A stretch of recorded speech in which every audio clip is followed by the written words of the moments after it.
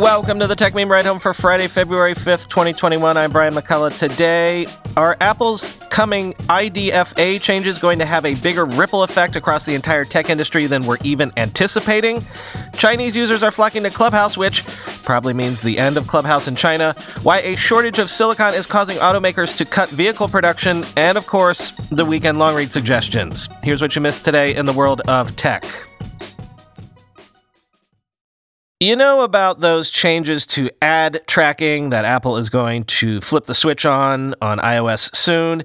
You know how Facebook has said this will hurt small businesses and also them quite directly, they've also admitted. Well, as this ad-pocalypse creeps ever closer, there is increasing chatter about how big this move might actually be for basically everyone. Let me hit some of the most recent takes for you.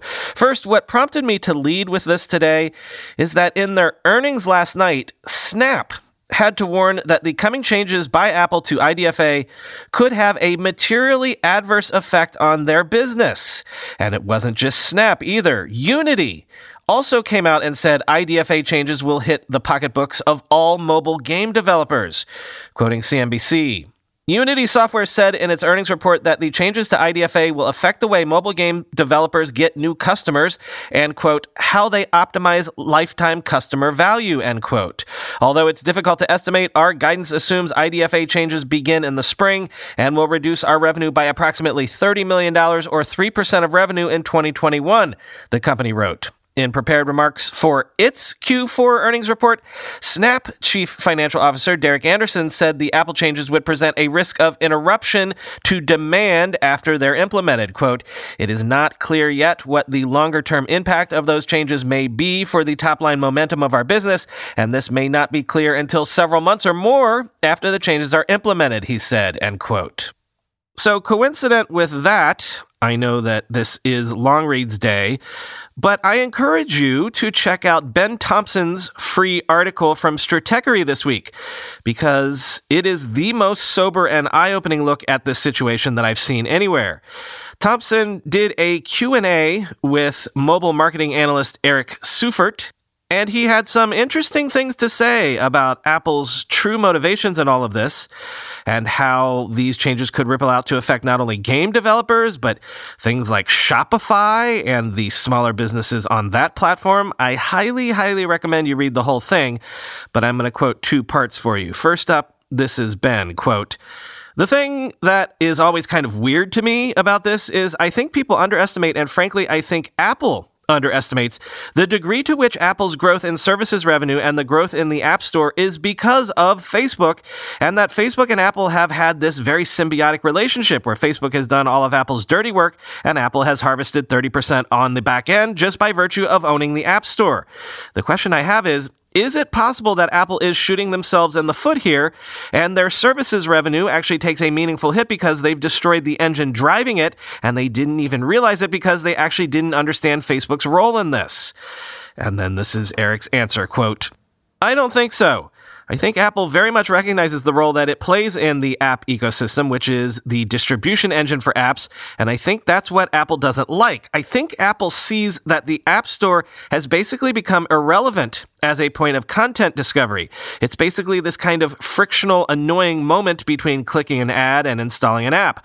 Almost all discovery happens via ads or word of mouth, and I think what Apple is doing in this, in recognizing the power that Facebook has in terms of influencing which apps become big, which apps are popular, how people are using their iPhones essentially. In recognizing that, Apple is trying to regain control of that, because if Apple cripples advertising, which it basically is doing, mobile advertising, this is all happening within the context of all this stuff that's happening on the browser, which we don't need to go down that rabbit hole, but Apple has been the instigator of all of that too. If Apple cripples mobile advertising, then the App Store becomes the primary discovery point for apps again, and Apple decides how people use our iPhones. Apple decides which apps are the most popular, and by the way, that's a position that Apple used to occupy. 2012, 2013, Apple was kingmaker. If you got featured, your company valuation might increase by $100 million. It was really important to make that pilgrimage to Apple. Go to Cupertino and beg for featuring. Please feature us. Please give us the headline featuring, because that would make such a big difference to our company. Then in that way, Apple got to influence what kind of apps got made and how you made them. So my sense here is that Apple wants to regain that control, end quote. And then from further down in the piece, this is Ben again. The great thing from Google's perspective is they get to copy everything Apple does, which completely benefits them because Apple wants to kill cookies. Google's like, that's fine. We have the browser, we have the App Store, and we're justified in doing blatantly anti-competitive things because we're just copying Apple. The Apple-Google duopoly is really ruling everything. And this is Eric's response. Yeah. Google's silence on this issue has been really intriguing because I think they've got to feel like a little bit stuck. It's like, well, okay, we're going to slow copy Apple on any privacy initiative it does because we don't want to allow Apple to create a competitive advantage around being seen as the privacy-centric mobile platform. But at the same time, they run an ad network, so they can't come out and demonize targeted advertising because, well, that's how they make some substantial portion of their money. Ben interjects here. They're being sued for antitrust, and this is so blatantly anti-competitive. And Eric responds, right, exactly. They've got a fine line to walk, and I think they've hewed to a very shrewd approach, which is just like you said, kind of copy what Apple is doing, but do it in a way that is not a full manifestation of that, end quote. Again, read the whole thing. Cannot recommend it highly enough. Are we, all of us, in the tech ecosystem facing an ad-pocalypse from Apple later this spring?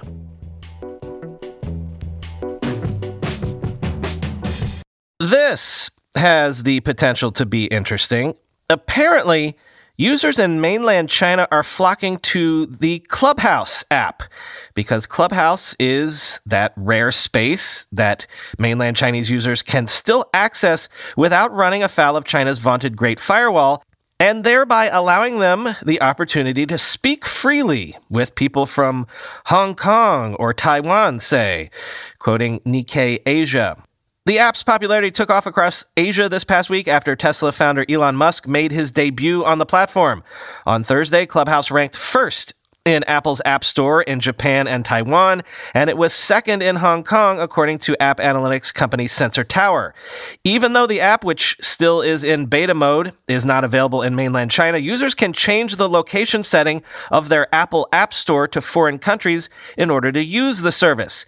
In a sign of how desperate some Chinese netizens are to have a voice on Clubhouse, invitation codes for the app are now sold at 150 yuan to 400 yuan, which is $23 to $62 on Taobao, an online marketplace owned by Alibaba Group Holding. On Weibo, a Twitter-like app in China, the hashtag Clubhouse invite code in the past week topped the trending chart. So far, China's censors have yet to come after Clubhouse, which has become an enclave for tech enthusiasts, entrepreneurs, scholars, and media workers to take part in real-time conversations on a wide variety of topics. Most non-Chinese social media apps, including Facebook, Instagram, Twitter, and Tinder, are blocked in the mainland. Quote, it's fascinating for me to see how people from different sides of an issue are so drawn into having interactions with others and perhaps curious about others' viewpoints, said a Taiwanese businessman working in mainland China who has been captivated by politics-focused chat rooms that include journalists, students, and even activists in exile, some with more than 2,000 participants. I hope such precious time can last a few more days, the businessman said, end quote. Yeah, not to be a Debbie Downer, but as the piece does point out, everyone's basically expecting a Chinese Clubhouse ban in about 3, 2, 1...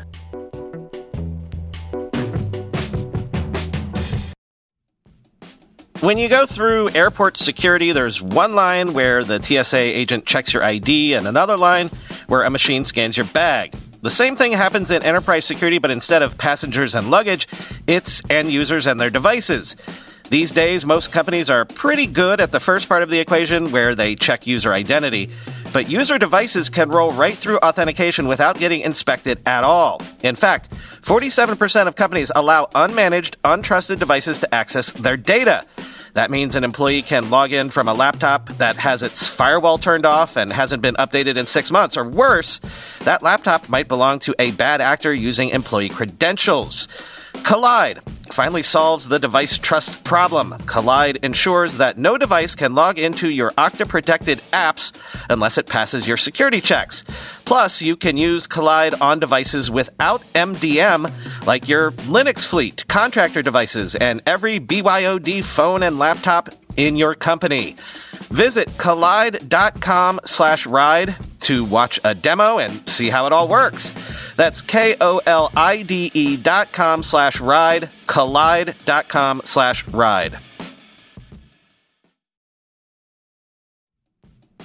We all know there are things in life that you have to compromise on, but when it comes to your health, there is no compromise. So don't go back to that one doctor who uses your appointment to catch up on the latest headlines, their family group chat, their crossword puzzles, just because they're available right now or they take your slightly sketchy insurance. Instead, check out ZocDoc, the place where you can find and book doctors who will make you feel comfortable, listen to you, and prioritize your health. And you can search by location, availability, and insurance, so literally no compromises here, because with ZocDoc, you've got more options than you know. ZocDoc is a free app and website where you can search and compare highly rated in-network doctors near you and instantly book appointments with them online. Once you find the doc you want, you can book them immediately. No more waiting awkwardly on hold with a receptionist. And these docs all have verified reviews from actual real patients.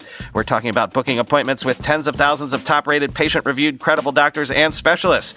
I have personally used ZocDoc to find a podiatrist when I needed one for the first time ever in my life. Go to ZocDoc.com/techmeme and download the ZocDoc app for free. Then find and book a top-rated doctor today. That's ZocDoc.com/techmeme. ZocDoc.com/techmeme. Late yesterday, Google announced something really wild. If you have a Pixel phone, you will soon be able to use your phone's cameras to measure your pulse and your breathing rate through the Google Fit app.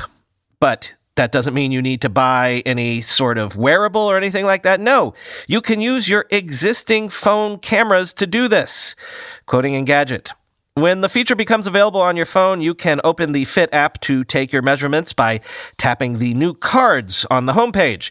Google is guessing your rate of breath by looking at the movement of your chest, so it'll need to see your torso. Meanwhile, it uses tiny changes in color under your skin to calculate your heart rate, and you'll have to place your finger on the rear camera for this. The Fit app will guide you through how to frame yourself using the front camera for respiratory rates, and it's not yet clear how well this will work. If you're wearing baggy clothes, will the system still be able to tell if you're breathing? You'll also have to hold your phone up for about 30 seconds for it to capture your respiratory rate, which is longer than it sounds. Plus, this implementation also means you won't be relying on this feature to keep tabs on your pulse while you're working out unless you plan to keep holding your phone and looking at the screen while you run or dance. Still, it's nice for people without fitness trackers to have a way to get these metrics when they want, end quote. Quick automotive tech catch-all segment here. Ford has announced that it will be increasing its investment in autonomous vehicle development to over $7 billion over 10 years, with the majority of that money, $5 billion, coming from this year going forward. That followed the news that starting in 2023, Ford's vehicles will be running Android after Ford signed a 6-year deal for Google Cloud to provide connected vehicle services. So, a win for Google Cloud, which, as we've discussed this week, maybe it needs. Ford had better hope, I guess, that Google Cloud sticks around for 6 years. But then again, maybe this is a big enough business for Google to stay interested in it. Quoting The Verge. The deep integration of Android will allow users and passengers to use Google Assistant to change things like climate settings, and it will also enable over-the-air updates that can add new features or address some maintenance issues, according to Ford. But iPhone people, don't despair. Ford's system will still be compatible with Apple CarPlay, and Ford will continue to offer Amazon's Alexa as an option as well, end quote. And also, have you heard about this? Car makers including Volkswagen, Daimler, GM, and Renault are all facing a crippling shortage of semiconductors. Volkswagen, for example, said it'll produce 100,000 fewer cars in Q1 as a result, quoting the Financial Times. The rapid growth of the electric car market has increased the motor industry's demand for semiconductors, which power everything from battery management to driver assistance systems and in-car entertainment. According to industry insiders, some car makers could see production reduced by 10 to 20% a week from February if fears over shortages are realized. The problem is that we are lower down the chain than companies like Apple and HP, said one executive. The auto sector doesn't pay as much for its semiconductors, end quote. Well, wouldn't you say maybe it's time to start changing that? Something, every company is a tech company now. Time for the weekend long read suggestions.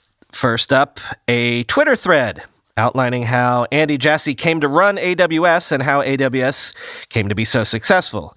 It's a story that's been told many times in many places, but if you want a succinct summation, this is it. And then GameStop story, I just can't quit you. If you missed the denouement of this, TLDR, hedge funds apparently largely swooped in this week and wrestled the trade down to earth. So if you want to hear a story of a hedge fund that made $700 million on GameStop, check the piece from the Wall Street Journal.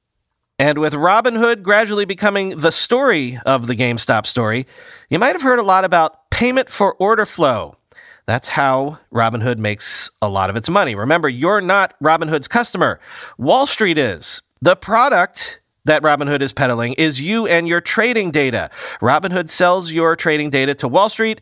Thus, a la Facebook, their business model is optimizing for engagement, which in this case means you trading your heart out. Justin Paterno has a piece explaining how payment for order flow works with a handy analogy. Quote, PFOF is the ad model for brokerages. People are right to be suspicious of it, as most people don't like this model for media, but I would say it's more like Amazon or Google ads than traditional display ads or even super well-targeted Facebook or Instagram ads. The more troublesome thing to worry about is that for most of these companies, it isn't enough alone to pay the bills, and increasing supply of commission-free trades could bring down rates like ever-increasing supply of page views brought down ad rates. The practices brokers may engage in order to cover such a gap, or their long-term inability to find something viable to do so, should be more concerning than pay for order flow itself, end quote. I told you earlier this week that I keep going back and forth on the Silicon Valley is dead / remote work is the future debate, and the most recent piece that flip-flopped me was this one from The Atlantic, quote, the best argument against the remote work experiment having a durable impact on our lives beyond the pandemic is an appeal to human inertia. For decades, the internet was a thing and remote work wasn't.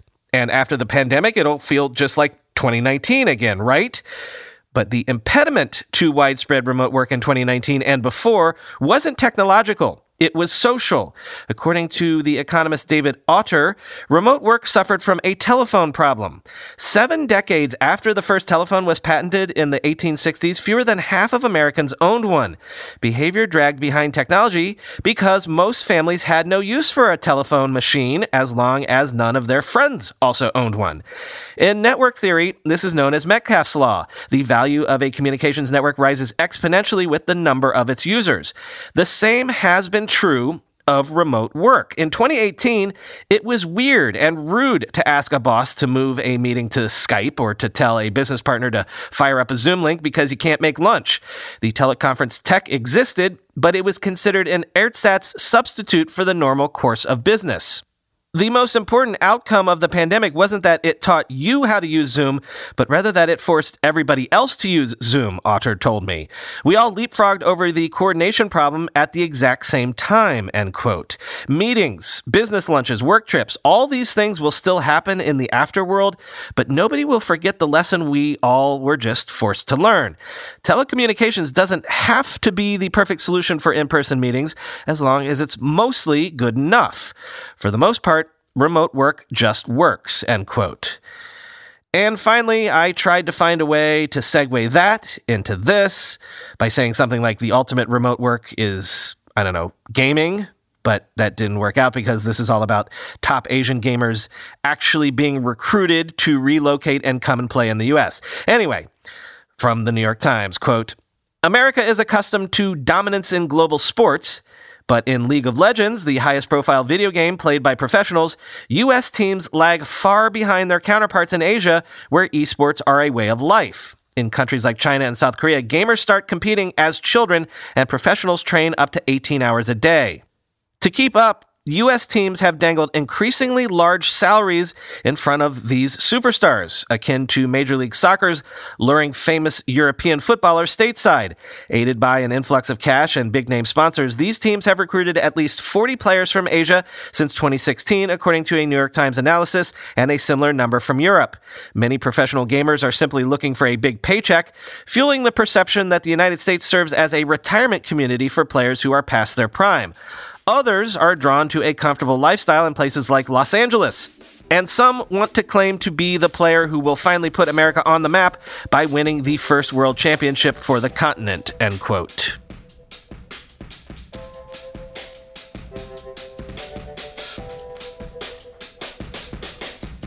This weekend, actually, just a few short hours after this episode is released, Ride Home Plus subscribers will be getting the second Office Hours episode, a half-hour conversation with Gary Tan, one of the most respected VCs of the last decade. I will put the first 10 minutes or so out on the ad-supported feed on Saturday, just to give you a taste again. But if you want to hear the whole thing, you'll need to subscribe at tech.supercast.tech. Link at the bottom of the show notes today. You know, remember, you can cancel your subscription at any time after you sign up. So if ever you hear a Ride Home Plus episode that's just so darn good, you can't miss it, and you just sign up and pay the $5 and then immediately unsubscribe, I ain't mad at you. Anyway, check out this episode and check out the Ride Home Plus feed if you haven't yet. I'll talk to you on Monday.